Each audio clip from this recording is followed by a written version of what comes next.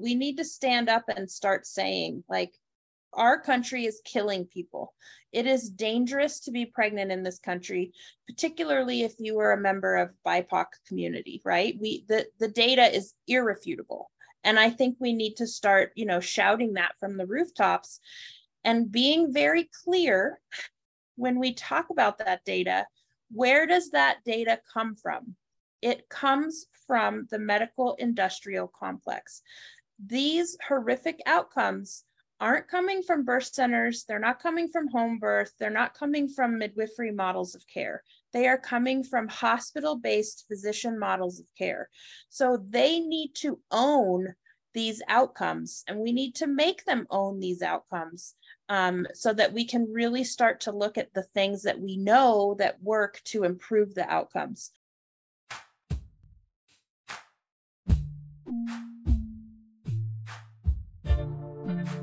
Hi, my name is Augustine Colebrook, and I'm the principal at Midwifery Wisdom Collective. I speak on this podcast about big picture political issues and the future of our profession. Hey y'all, I am Jamara, and I'm a midwife. I'm also a birth justice activist, and this season I am looking forward to sharing stories of Black midwives and the communities they serve. Hello, beloved birth community. I'm Angela Love, nurse midwife since 2004, preceptor, and mother. I have a home birth practice called Midwife Love and a national telehealth practice called Midwife RX. My mission is to keep birth choices available and to educate the next generation of midwives for our daughters and grandchildren. Matriarchy now. I'm Layla Wyatt. I get to share with you the voices of student midwives from across the country and beyond. This season, we focus on those students who just graduated, are about to sit for the NARM, or did yesterday, and we get tips and tricks for you for what happens at the end of the student midwife journey. Okay, well, so nice to talk to you. I've been wanting to do this for so long, and just thank you. First of all, thank you for being here. Oh, well, you're welcome. Yeah. And at Midwifery Wisdom Podcast, we have mostly midwife and student listeners, but we also have other birth workers. So like we kind of spread around and talk to lots of different kinds of guests, but I'm really excited to be back here talking with a midwife. So tell me about where you are in the world, what got you into midwifery, and then we'll go into all the amazing things you've done.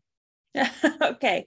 Let's see. Where in the world is Aubrey? San Diego? No, Tompkins. I am in Thornton, Colorado, which is essentially just north of Denver. It's one of the little suburbs of Denver. I actually live in Denver, but my birth center is in Thornton.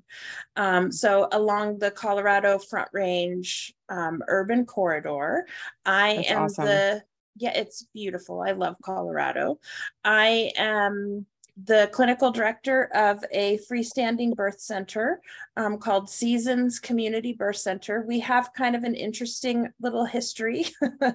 We just opened as this new entity in January of this year.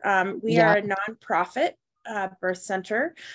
Prior to that, we had been part of a larger physician group that actually had multiple OBGYN physician clinics and practices in the area. And then they decided to open up a birth center, hired me to design it and build it for them.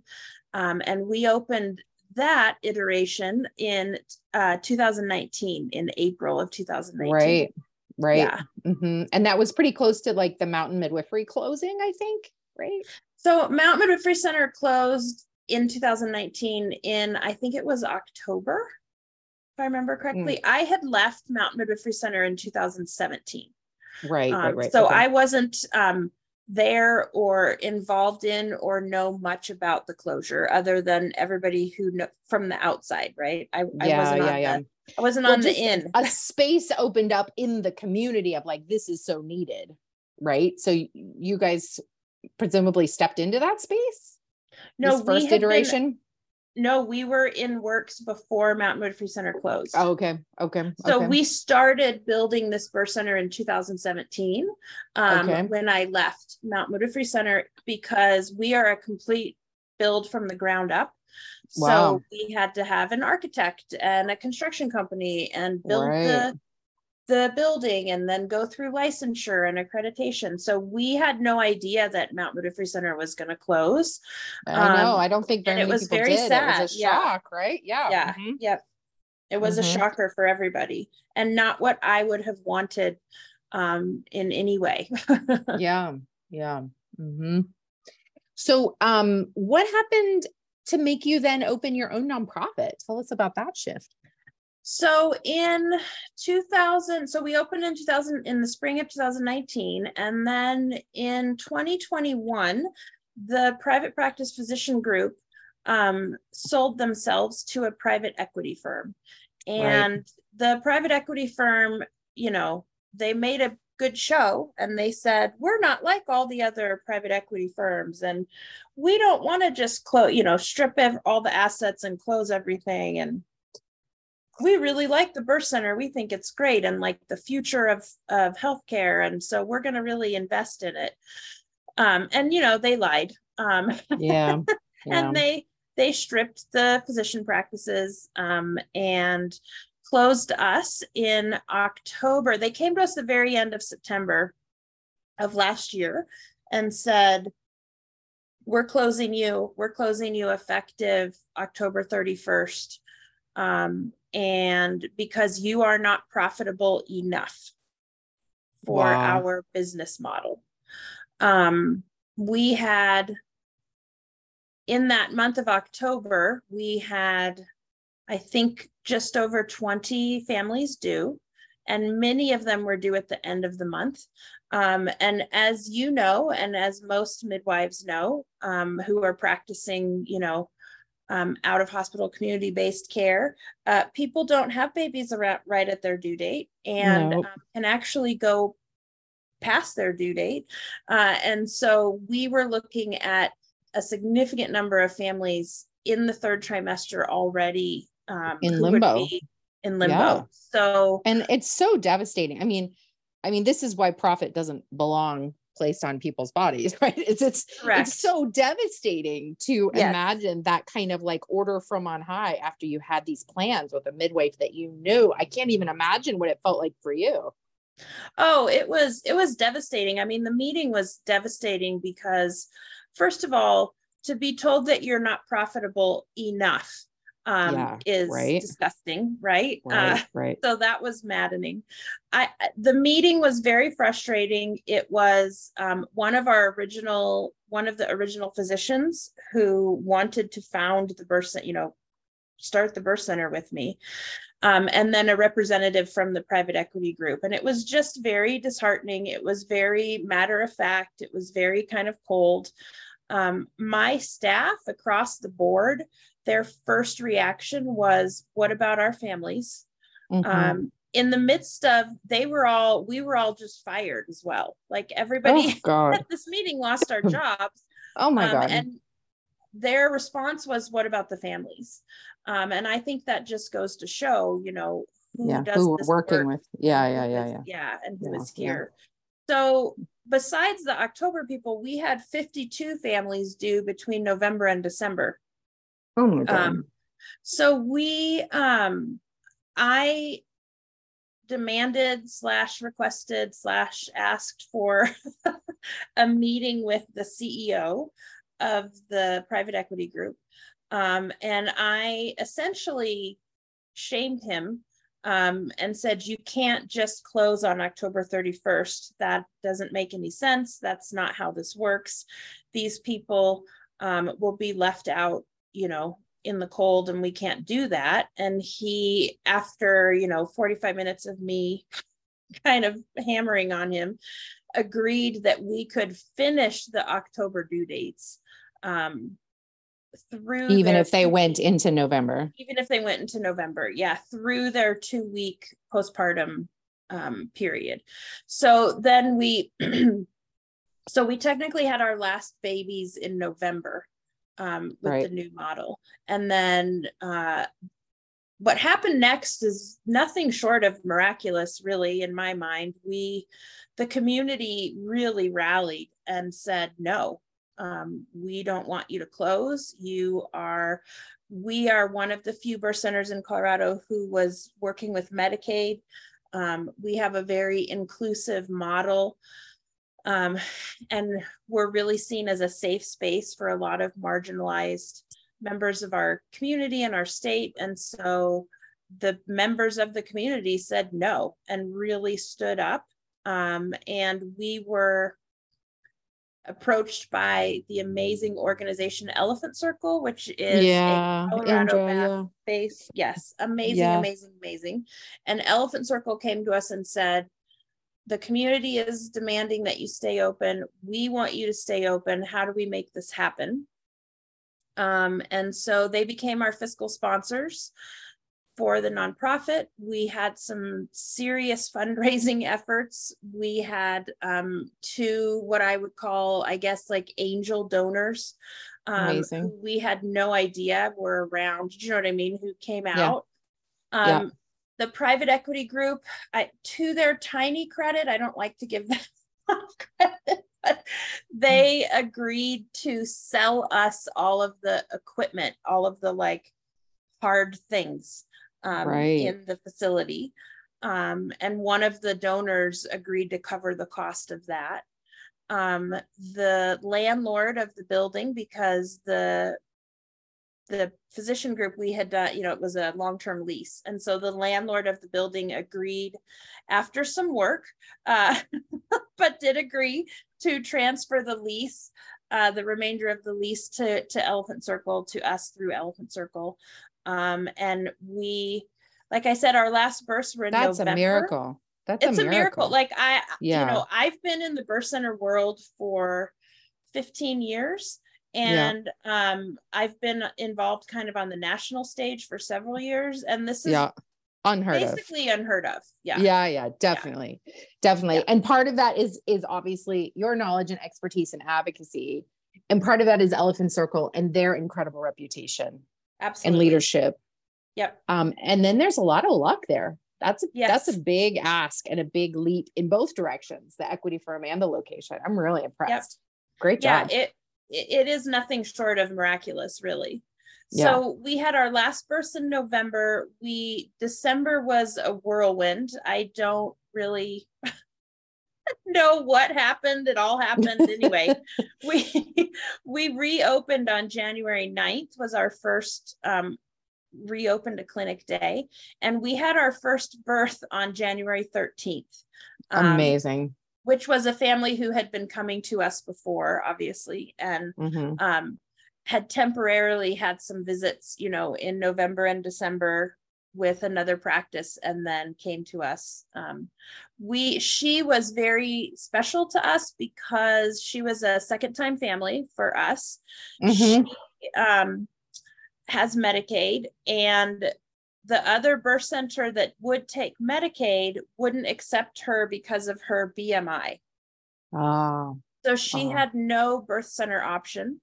And in the state of Colorado, CPMs cannot, this is a whole other side story, but CPMs cannot currently bill through Medicaid. So her only other choice was a big hospital-based churn and burn practice. And she was terrified of that. So she was kind of in all of our hearts and heads as we were scrambling in December. Sometimes that's such a powerful motivator, is to have that person you're opening for. Yes, I know that feeling. Yes. That's beautiful. She and her family were incredibly motivating for us. So, and we did it, we opened on the 9th. She had her baby on the 13th. Her due date was in the 20s, I think the 23rd. But yeah, it was pretty phenomenal how that worked out. That's amazing. That's amazing. And that alone would be incredible and impressive. 15 years of practice and mostly out of hospital and opening birth centers and negotiating lease changes. But Aubrey, you also work on the national stage. So tell us what you do there. Yeah, I am currently the president of the American Association of Birth Centers. which, you know, has been around for Massive. decades, and Yep. and is an amazing resource and supporter for birth centers and the midwifery model of care. And I'm really honored to be the president. It's been a wild ride. I'm coming into my 4th year. The term is 4 years. And we switch in October. The elections and everything is in October. And so in October, I'll enter my 4th year, and the next president will be elected in October. And then that person and I will have a year of kind of like co-leadership where I'm mentoring them. Beautiful. That's a really smart system. It is. It's a really smart system. Yeah. That's beautiful. Well, in that role as the president of AABC, you've had the opportunity to speak publicly recently about the problems in the South. So, you know, I got to hear some of your words because of internet. Will you explain kind of the overview of what's happening there and what you spoke on? Yeah, so the state of Alabama, and I'm not an expert, obviously, in the intricate details of the long history of Alabama and midwifery, but a little snapshot of right now is that there were regulations written for birth centers in the state of Alabama in 1987. And I don't know that there ever were any birth centers. There may have been. That's part of the history I'm not familiar with. But in 2010, Alabama, there were no birth centers, and Alabama passed a law that they call the Red Tape Reduction Act, which meant that they were kind of like, from their perspective, what they say is they were going through regulations and old laws and like cleaning things up and getting rid of things that weren't needed anymore and all of that. And so they took down the birth center regulations and, you know, made them not up anymore, not legal anymore, or whatever. And that was in 2010. And since then, there are 3 amazing powerhouses of Black women who are working towards opening birth centers in Alabama. One is Dr. Yashika Robinson, and her organization is called the Alabama Birth Center. She's a Black female OBGYN. There is Dr. Heather Skanes in Birmingham, and her birth center is Oasis Family Birth Center, and she's also a Black OBGYN. And then there is Stephanie Mitchell. Who's also Dr. Stephanie Mitchell, yes, I think, Dr. too. Stephanie Mitchell, yes. And she's a double certified CPM and CNM. And she has her DNP, so she's a doctor midwife. And that's her handle on Instagram too. She is working to open up Birth Sanctuary Gainesville, which is in one of the rural maternity care deserts in the state. So the 3 of them are working to open birth centers. And so there was a request made to reinstate the birth center regulations or open up the process for birth center regulations so that they could get open. And so last August, the health department essentially just reposted those regs from 1987 and said, here they are, here's the regs. And they opened up for public comment and, you know, written submission of comments and that process that happens when health departments, what it's called, promulgate new regulations. They have to post them publicly, then there's a period of open comment and, you know, there's a process. Clearly, since they were written in 1987, they weren't super great. A lot has changed since 1987. So, you know, there was a lot of things wrong with them. They were written before CPMs were legalized in the state of Alabama. So there was a lot of stuff. There was a lot of comments and things that needed to be changed. And I went last year as well to Alabama to represent AABC and to tell them, you know, these regulations are really old. They're from 1987, you know, all this stuff. And AABC submitted a 40-something page rebuttal line by line of what in the regulations wasn't appropriate. And and then all of that closed at the end of August, I believe, last year. And the health department said, okay, we're going to take all of this information and all of this, the oral testimony, the written submissions, and we're going to take it all and we're going to make new regs and we'll let you know, stay tuned. And then, a year went by of basically radio silence. People on the ground in Alabama would attend the public meetings that the health department had in hopes that maybe they were going to say something about the regulations. And they never did. And then on June 20th, they promulgated the regulations, which means made them public, and released them with a letter. And the letter said that they had, created a committee of stakeholders and had consulted with multiple organizations. AABC was the first one they listed, and that they were, here's the new regs. And they are awful. They are even worse than the ones that were written in 1987. How is that possible? I don't know. I don't know. My God. It's so weird. Part of the problem is, from what we can tell, there were no maternity care providers of any type involved in my God. committee. It's laughable. It is laughable. What it are really they doing? is. What are they doing? Yeah, it's unbelievable. The list of people who they use in their committees to rewrite regulations, there's physicians, but there's no OB/GYN. There's like a orthopedist and a neurologist. Well, that's helpful. Yeah, the really helpful ones I thought were the veterinarian. And especially the other really powerful voice, I'm sure, was the funeral home director. Oh my Lord. Yeah. You can't make this shit up. No, you cannot. That's like this. If it wasn't real and it was like a movie, it wouldn't be believable. It's just some awful. Crazy shit, right? Yeah. I mean, what are they doing?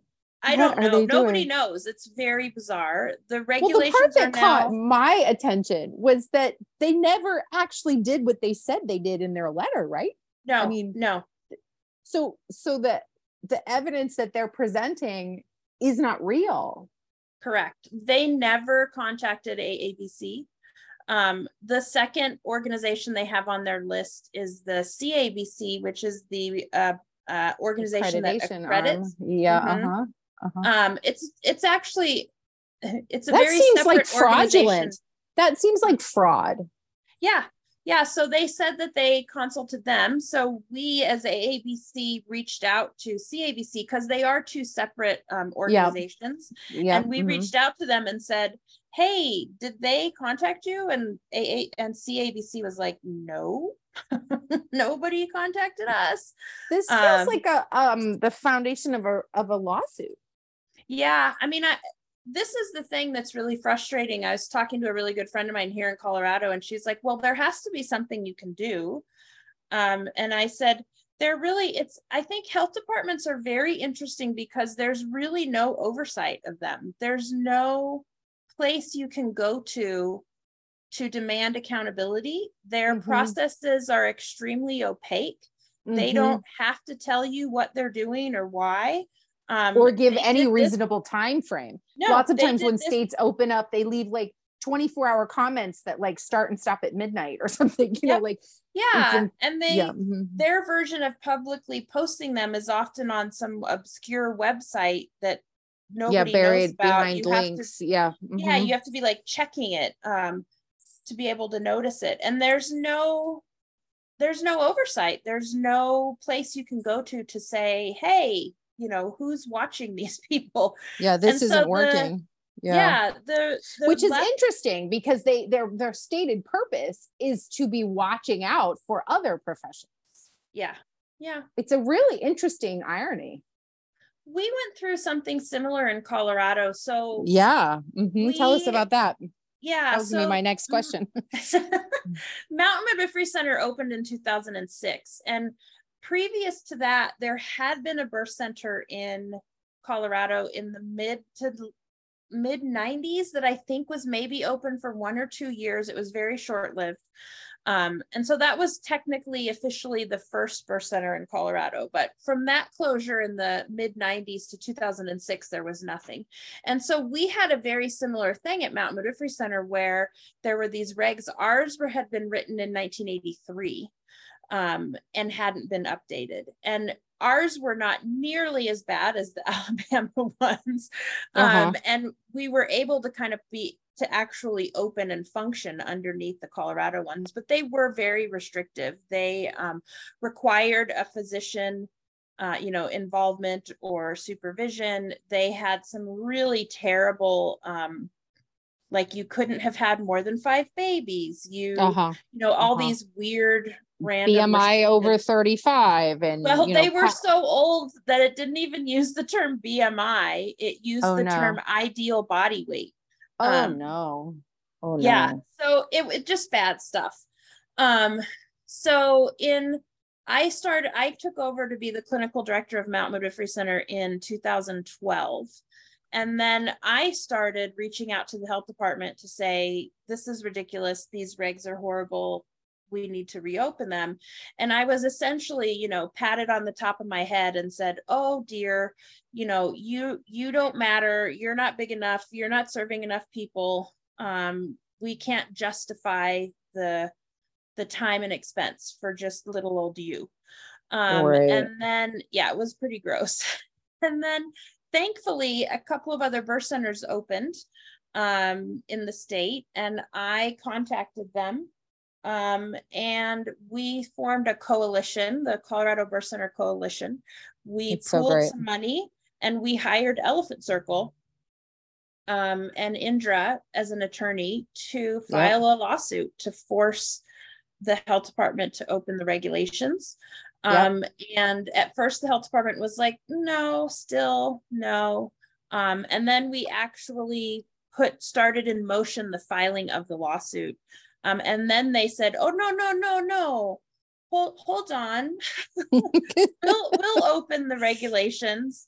So that was in the end of 2015. And then 2016 was a very laborious process of monthly and sometimes more than monthly stakeholder meetings where that is so labor intensive. Yes. Yeah, oh my gosh. We rewrote them line by line. We had met representatives, but the thing that was different in Colorado is we actually had community stakeholders, right? Right. The health department was at the table. Yes, the hospital association was at the table. The HCPF and Medicaid, the DORA, the nursing, the regulatory body, the state fire marshal and safety people were there. Elephant Circle was there. Consumer the groups were there. Yeah. The CPM organization was there. ACNM was there. ACOG came occasionally, but it was an actual meeting of real community stakeholders and people who know about birth centers. And so we were able to hammer out. I'm not saying the process was easy, and I'm not saying there weren't some major hiccups in the road, but we were able to eventually hammer out some pretty decent, I feel really proud of our regulations that are new and standing. And so since we're on Colorado really quickly, can I ask you, one of the things that I know that's been up for conversation is adding CPMs to being able to own and operate birth centers. That's changed recently?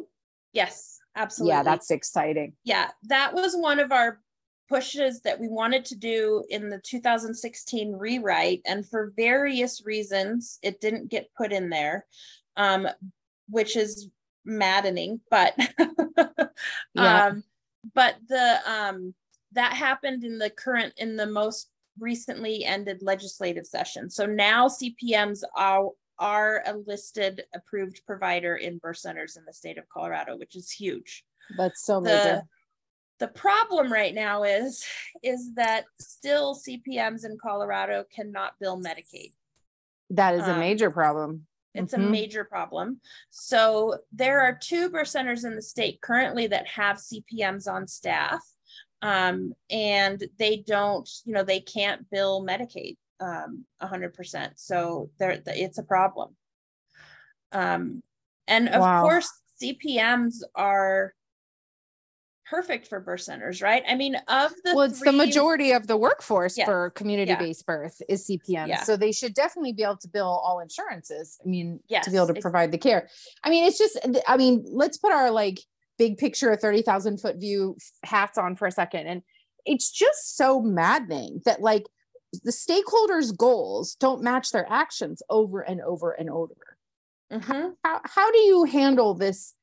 Like, I feel like it's gaslighting, this, you know, double speak reality. It's like, we need to improve safety outcomes. We need to reduce poor outcomes. We need more, you know, we're in healthcare deserts. We're in these physician shortages. We need more providers.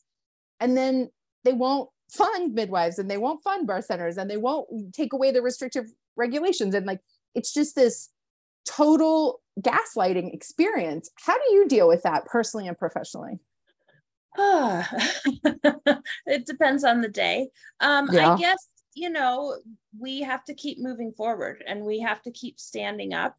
I feel very strongly that it is time for midwives and midwifery advocates to stop being polite, Yes. stop trying to, you know, go along to get along, to start really standing up and saying things. You know, I was relatively, I could have been harsher, I think, but in my testimony in Alabama, I stood up and I said, I want to give thanks to the level of expertise and knowledge that's in this room, which apparently was not in the room when these regulations were crafted. Yes. Like, I think we have to start calling it out. I cheered for that one.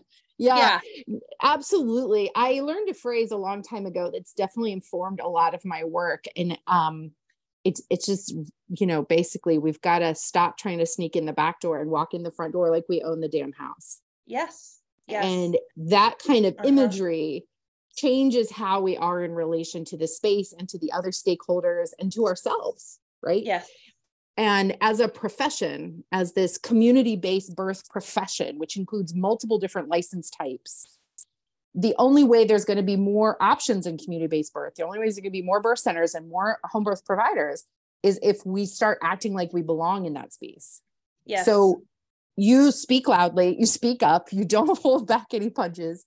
You also are using this position as a leader of a major national organization to further this goal. What do you think people without that much influence can do? What are some of the steps that they can do?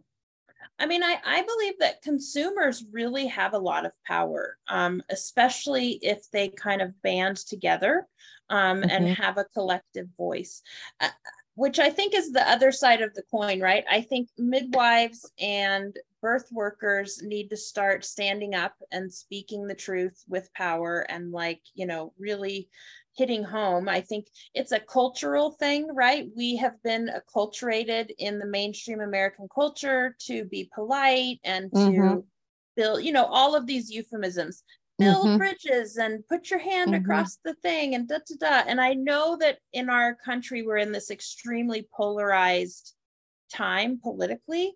So I'm not talking about that kind of stuff. I'm talking about, we need to stand up and start saying, like, our country is killing people. It is dangerous to be pregnant in this country, particularly if you are a member of BIPOC community, right? The data is irrefutable. And I think we need to start, you know, shouting that from the rooftops and being very clear when we talk about that data. Where does that data come from? It comes from the medical industrial complex. These horrific outcomes aren't coming from birth centers. They're not coming from home birth. They're not coming from midwifery models of care. They are coming from hospital-based physician models of care. So they need to own these outcomes, and we need to make them own these outcomes so that we can really start to look at the things that we know that work to improve the outcomes.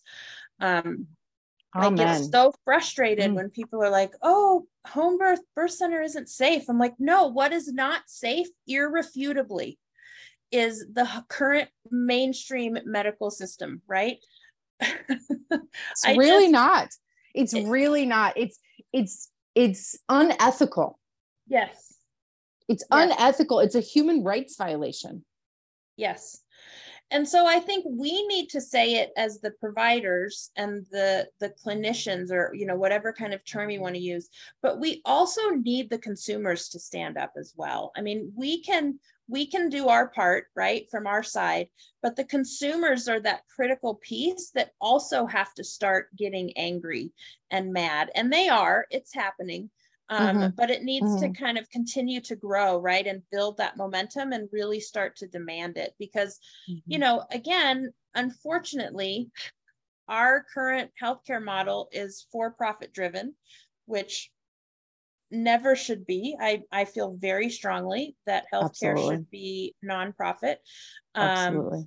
I am born and raised in America. I believe in many aspects of the capitalist system, but I don't believe that it serves us in any way, shape, or form related to healthcare or education, but that's another side topic. But you know, regardless of your feelings of capitalism overall, I think it's pretty clear that it's failing the healthcare system. But while we have a capitalist healthcare system, the consumers hold the money. And the consumers hold that power. And if they start revolting and acting up, then, you know, money will listen to what that is. So I think that's a critical component. And also voting with their dollar, because although some are Medicaid, and Medicaid doesn't quite contract with everyone that we would want them to, still 50, 60, 70% of the population is voting with their cash or with where they spend their insurance dollar.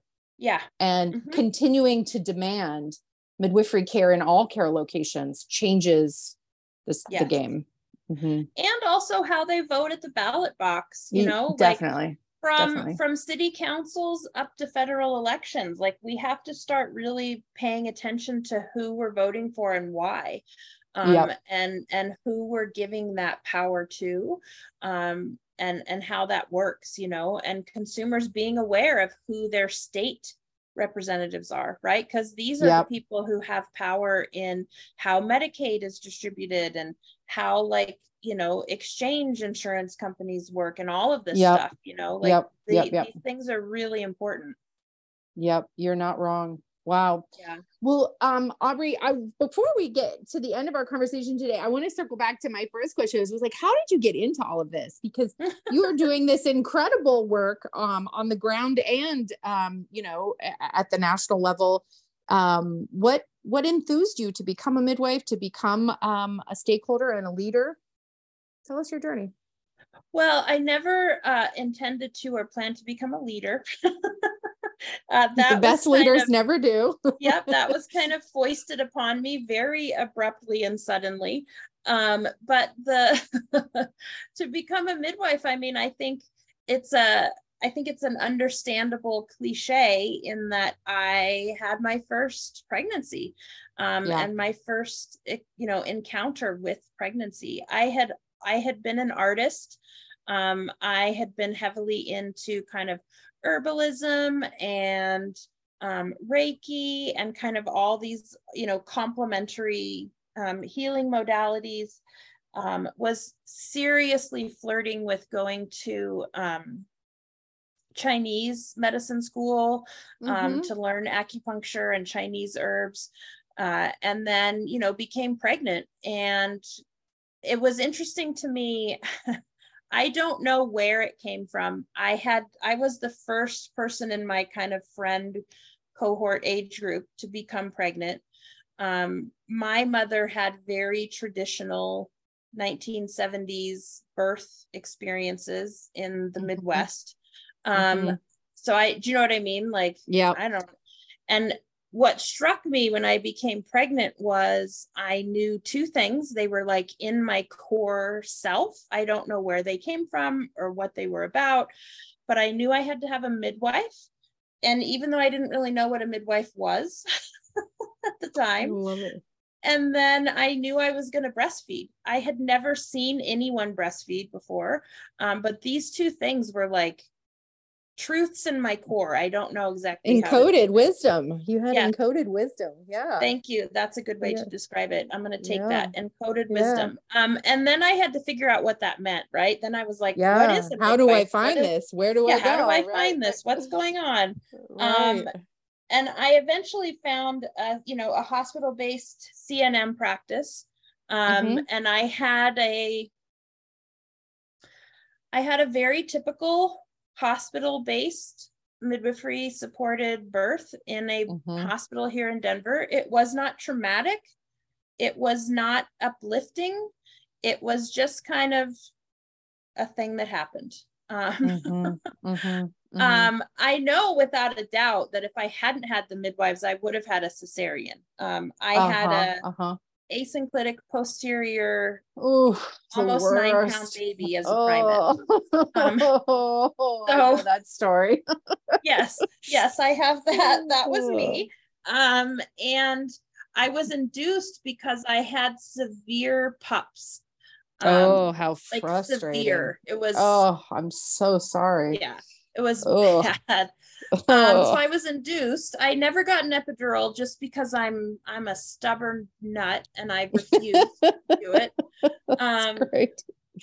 I tell people now, I don't know if it was the right choice. I mean, yeah. I don't share that story to be like, you don't need to get an epidural. Pitocin labor is very different. And anyone who says that it's not, and that it's the same thing, is blowing smoke up your ass. It is not. Not the same. No, very different. Yep. Very different. But so I left that birth just kind of like feeling that there was more. I wasn't traumatized, but I knew that there was more and it could be and should be different. So, then I started this whole, how do you become a midwife? And then, that's a sticky wicket.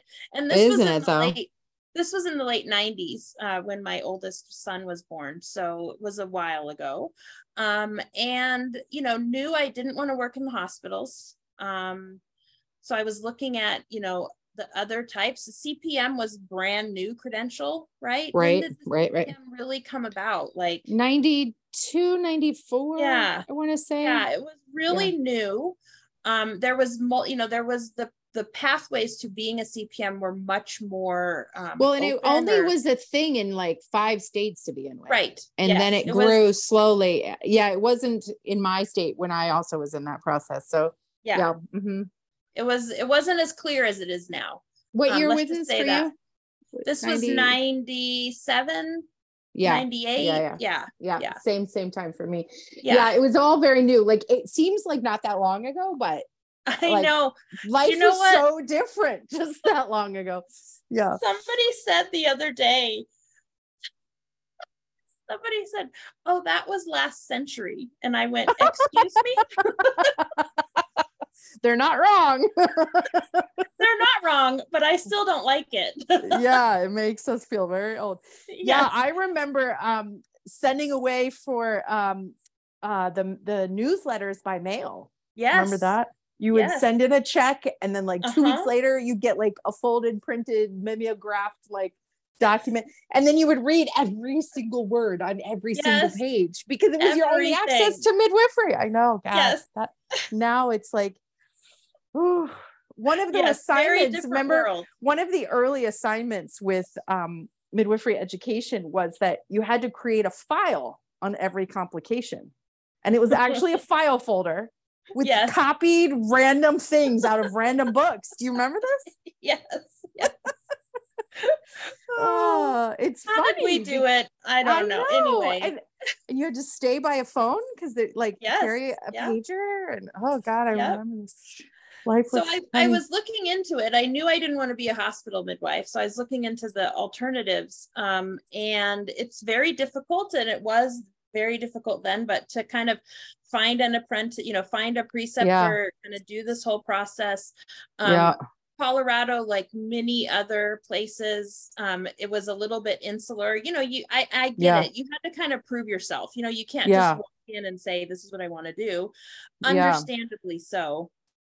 And I was very kind of stubborn and wanted to do things. So while I was in the process of figuring this out and finding an apprenticeship, I thought, well, I'm going to take like general kind of nursing prereq kind of courses at the community college down the street from me, because I thought, well, anatomy and physiology is a good course to take no matter what, and those kinds of things applies to everything. Yeah. Okay. Yeah. Mm-hmm. Good. So I started the prereq program at the community college for nursing, and then was building relationships and bridges and meeting people in the home birth world, and kind of getting known there. And then I finished the prereqs for nursing school. At that same time, I kind of was offered a possibility of an apprenticeship with a midwife here in Colorado, and I shadowed her for a couple weeks. It became very apparent that we were not a fit, that it wasn't going to be advantageous, that we just weren't a fit. And so then I was like, well, now what am I going to do? Right. It took me 2 years to get to kind of get somebody to offer me an apprenticeship, and it's not going to work. Also, I was a single mom at that time. And I kind of realized, like, I don't know how I'm going to do this. How am I going to be on call and be up all night and have a baby? Yeah. And have a baby and be able to provide for that baby, right? Like, how do I have a job? Yeah. When I'm on call 24, like, it started to become very difficult. Impossible. To wrap my head around. Really. Yeah. It's the word. And it still really is. Was. Absolutely ludicrous. I mean, it's ludicrous. The time and the cost and the sacrifice that it takes to become a community-based birth midwife right now, it keeps so many providers that would be in this out. Yep. So then I applied to nursing school. I didn't think I was going to get in. At the time that I applied, they had 75 openings and something like 800 applicants. Oh my God. So I sent it in and assumed I wouldn't get in, and started to kind of move on and try and find another apprenticeship and do all of that. And then I don't know, divine providence, who knows? I was accepted, and I took that as a sign, like, okay, I guess I'm supposed to go this way. Wow. It's never what I meant to do. I never wanted to be a nurse. I never wanted to be a nurse midwife. I think sometimes the universe takes you in different places, though. Now I'm thankful. Now I love full scope. I love, full scope healthcare. I love annual exams and contraception and menopause support and, all these other things that I can do as a CNM. I now appreciate and really like that. It was a difficult year's transition for me to accept it, because I always felt a little bit like a traitor, because my roots and my heart was always in community birth. Well, it's interesting. And you didn't say this, and so, correct me if I'm putting words in your mouth, but it seems like this is a common complaint or challenge of this really polarized midwifery world, where it seems like there is competition between different types of midwives and even a hierarchy. You feel that too? Yes, 100%. Because I had built a lot of friends and relations with people in the home birth world. And as soon as I kind of started to step into the CNM world, I was treated very differently. And I was actually, I'll never forget, I was at a little, local state kind of conference day kind of thing. And I was talking to another student, and she was like, oh, where are you go? We were having this great conversation. It had been going on for several minutes. It was really lovely. And then it came out that I was going to nursing school, and she literally stopped talking to me mid-sentence, turned her back and walked away. And I was like, whoa, okay. Whoa, that wasn't everybody crazy bias. Yeah, it wasn't everybody, it wasn't everywhere, but it was definitely there. And then the interesting thing I've noticed, because I am a CNM, but I work in the community birth setting. So when I go to community-based places, I'm sometimes I get side eye because I'm a CNM. when I and then am in the hospital space, you get side eye because you're community based. I so see this. This is why I've been advocating, and this is why Midwifery Wisdom, our mission has nothing to do with provider type and everything to do with provider location. Because the difference is not how you were trained. The difference is how you practice. And so there's a different model of care, a different way of practicing in the hospital than in the community. And so that's why everything we produce and everything we talk about at Midwifery Wisdom is for community-based providers. And let me tell you, I did my master's thesis on this education, and there is 7 different provider types that practice in the community setting for maternity care. Mm-hmm. Primary provider, there's 7 different types. And yet we stay in these isolated silos without any, this information hoarding. Yes. Because there's no space for all of us to exist. And really that's what Midwifery Wisdom was kind of born in. It's like a space for community-based birth providers, regardless of your pathway to education. If you're in the community, you're not doing epidurals in the community. You're not doing C-sections in the community. Like there's a basic commonality in the 2 locations of care, even if there isn't, the conversation about that. We need to make it a conversation. I'm so glad you said that. It means so much. Yeah. It's huge. It's huge to feel like you belong. Yeah. Yeah. I think that's one of the reasons I was drawn to AABC. So when I would go to, and we don't have to get into the whole situation that is MANA right now, but when I would go to MANA things, I'd get the side eye. And then when I would go to ACNM things, I would get the side eye, and ACNM is also a hot mess right now too. So we don't need to get into those things, but at AABC what I found was it's about the birth center model, and there's CNMs and CPMs and physicians who own birth centers. Exactly. And nurses and birth assistants and doulas. Like it's very much more welcoming location and of care. Accommodating for the community birth practitioners and providers and culture. And that's why I've always felt kind of more at home at AABC, and why I was drawn to kind of be more involved with them. That's awesome. And work through AABC, because it is that more, I don't have to explain. I don't have to go, I know I'm a CNM, but I know I work in a birth center, but I don't have to do that. It's just all known. That's beautiful. Which is great and lovely. That's beautiful. Let's see. Then I started work as a birth center midwife. My first job was at Mount Midwifery Center. I had been working at Mount Midwifery Center as a nurse. I was their first employee hire. I was hired there in 2006. Oh, that's beautiful. Yeah, and I worked as a nurse, and I put together the first breastfeeding class and the first kind of newborn care class, and I was the educator for those.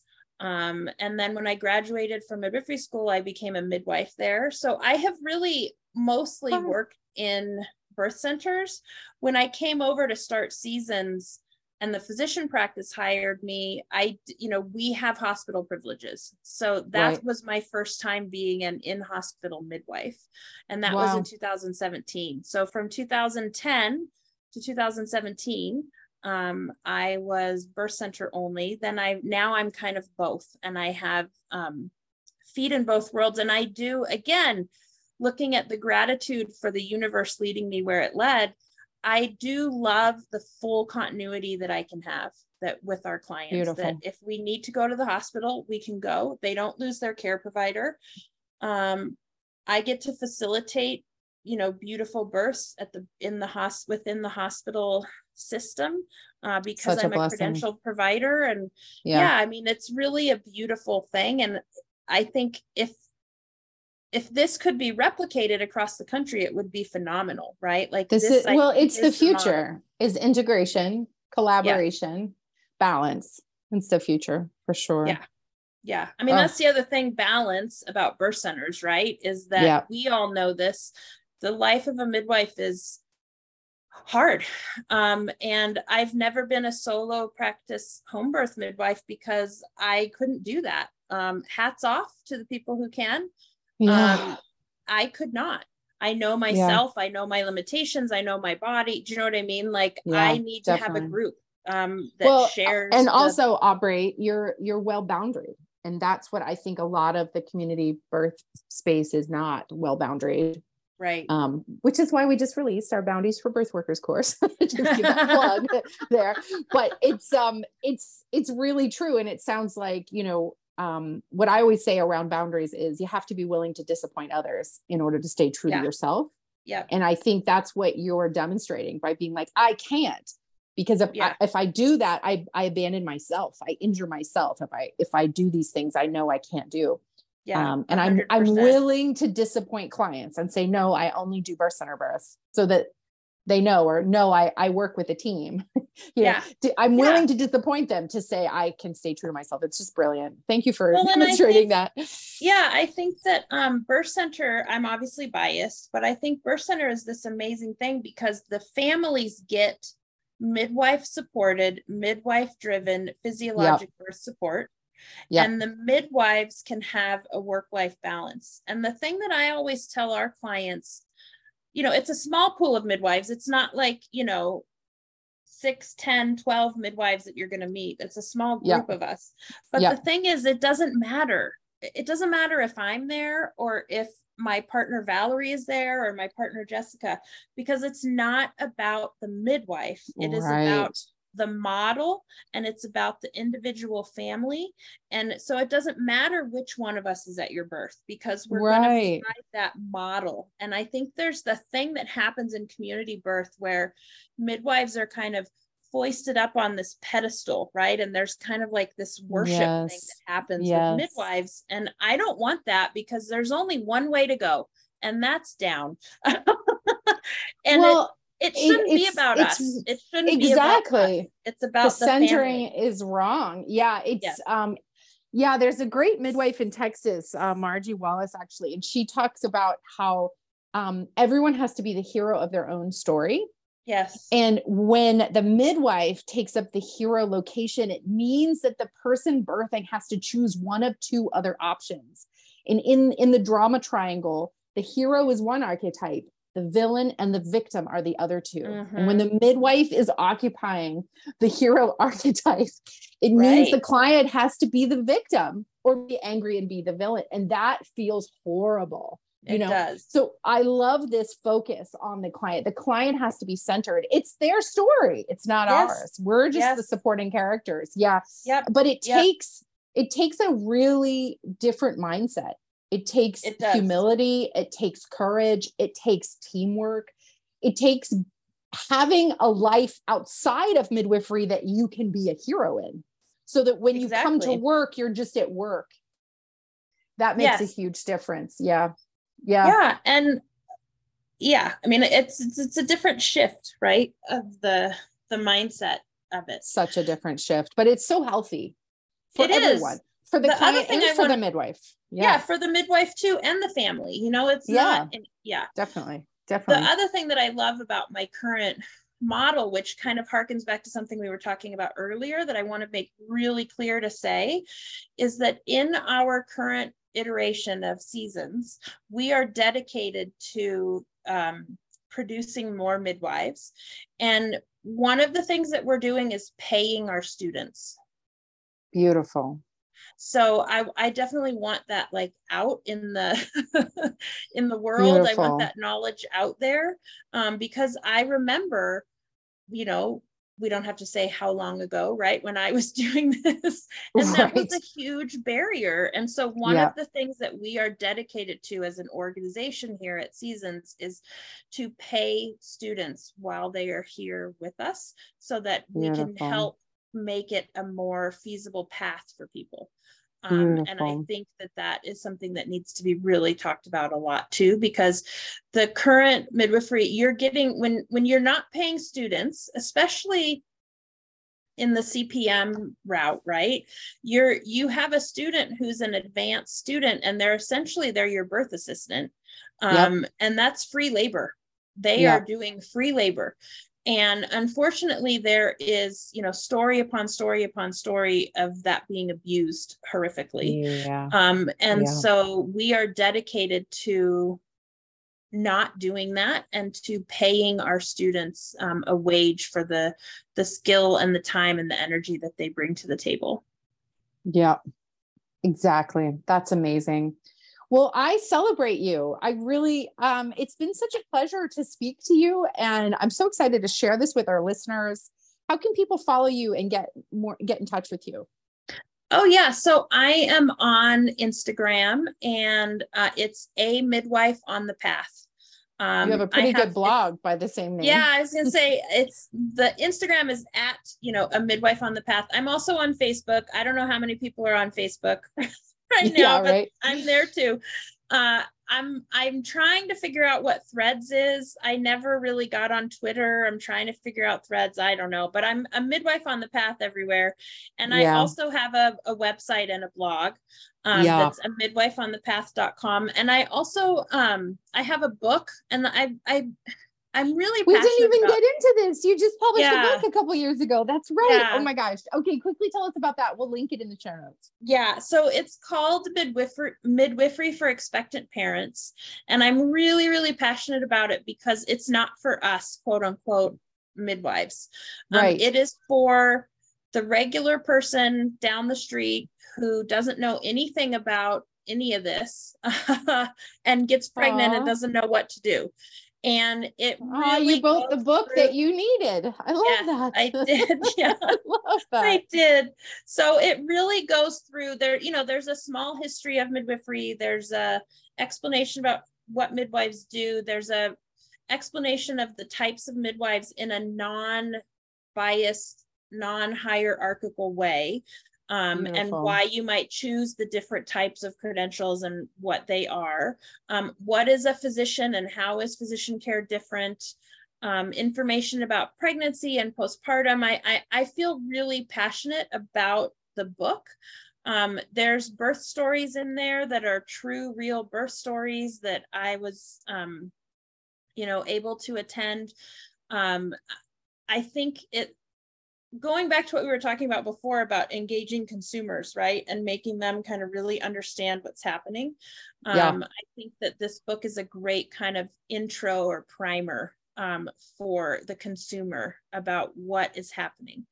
And so I feel really strongly about it. Yeah. And again, it's called Midwifery for Expectant Parents. It's also very inclusive for family types as well. That's beautiful. Well done. Congratulations. Thanks. Well, I really, again, so grateful to speak with you today. Can't wait to share this, and we'll definitely stay in touch.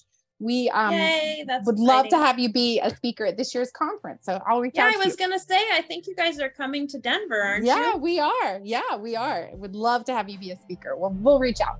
Yeah, reach out to me. I'm here. Okay. Thank you so much, Aubrey. Have a great day.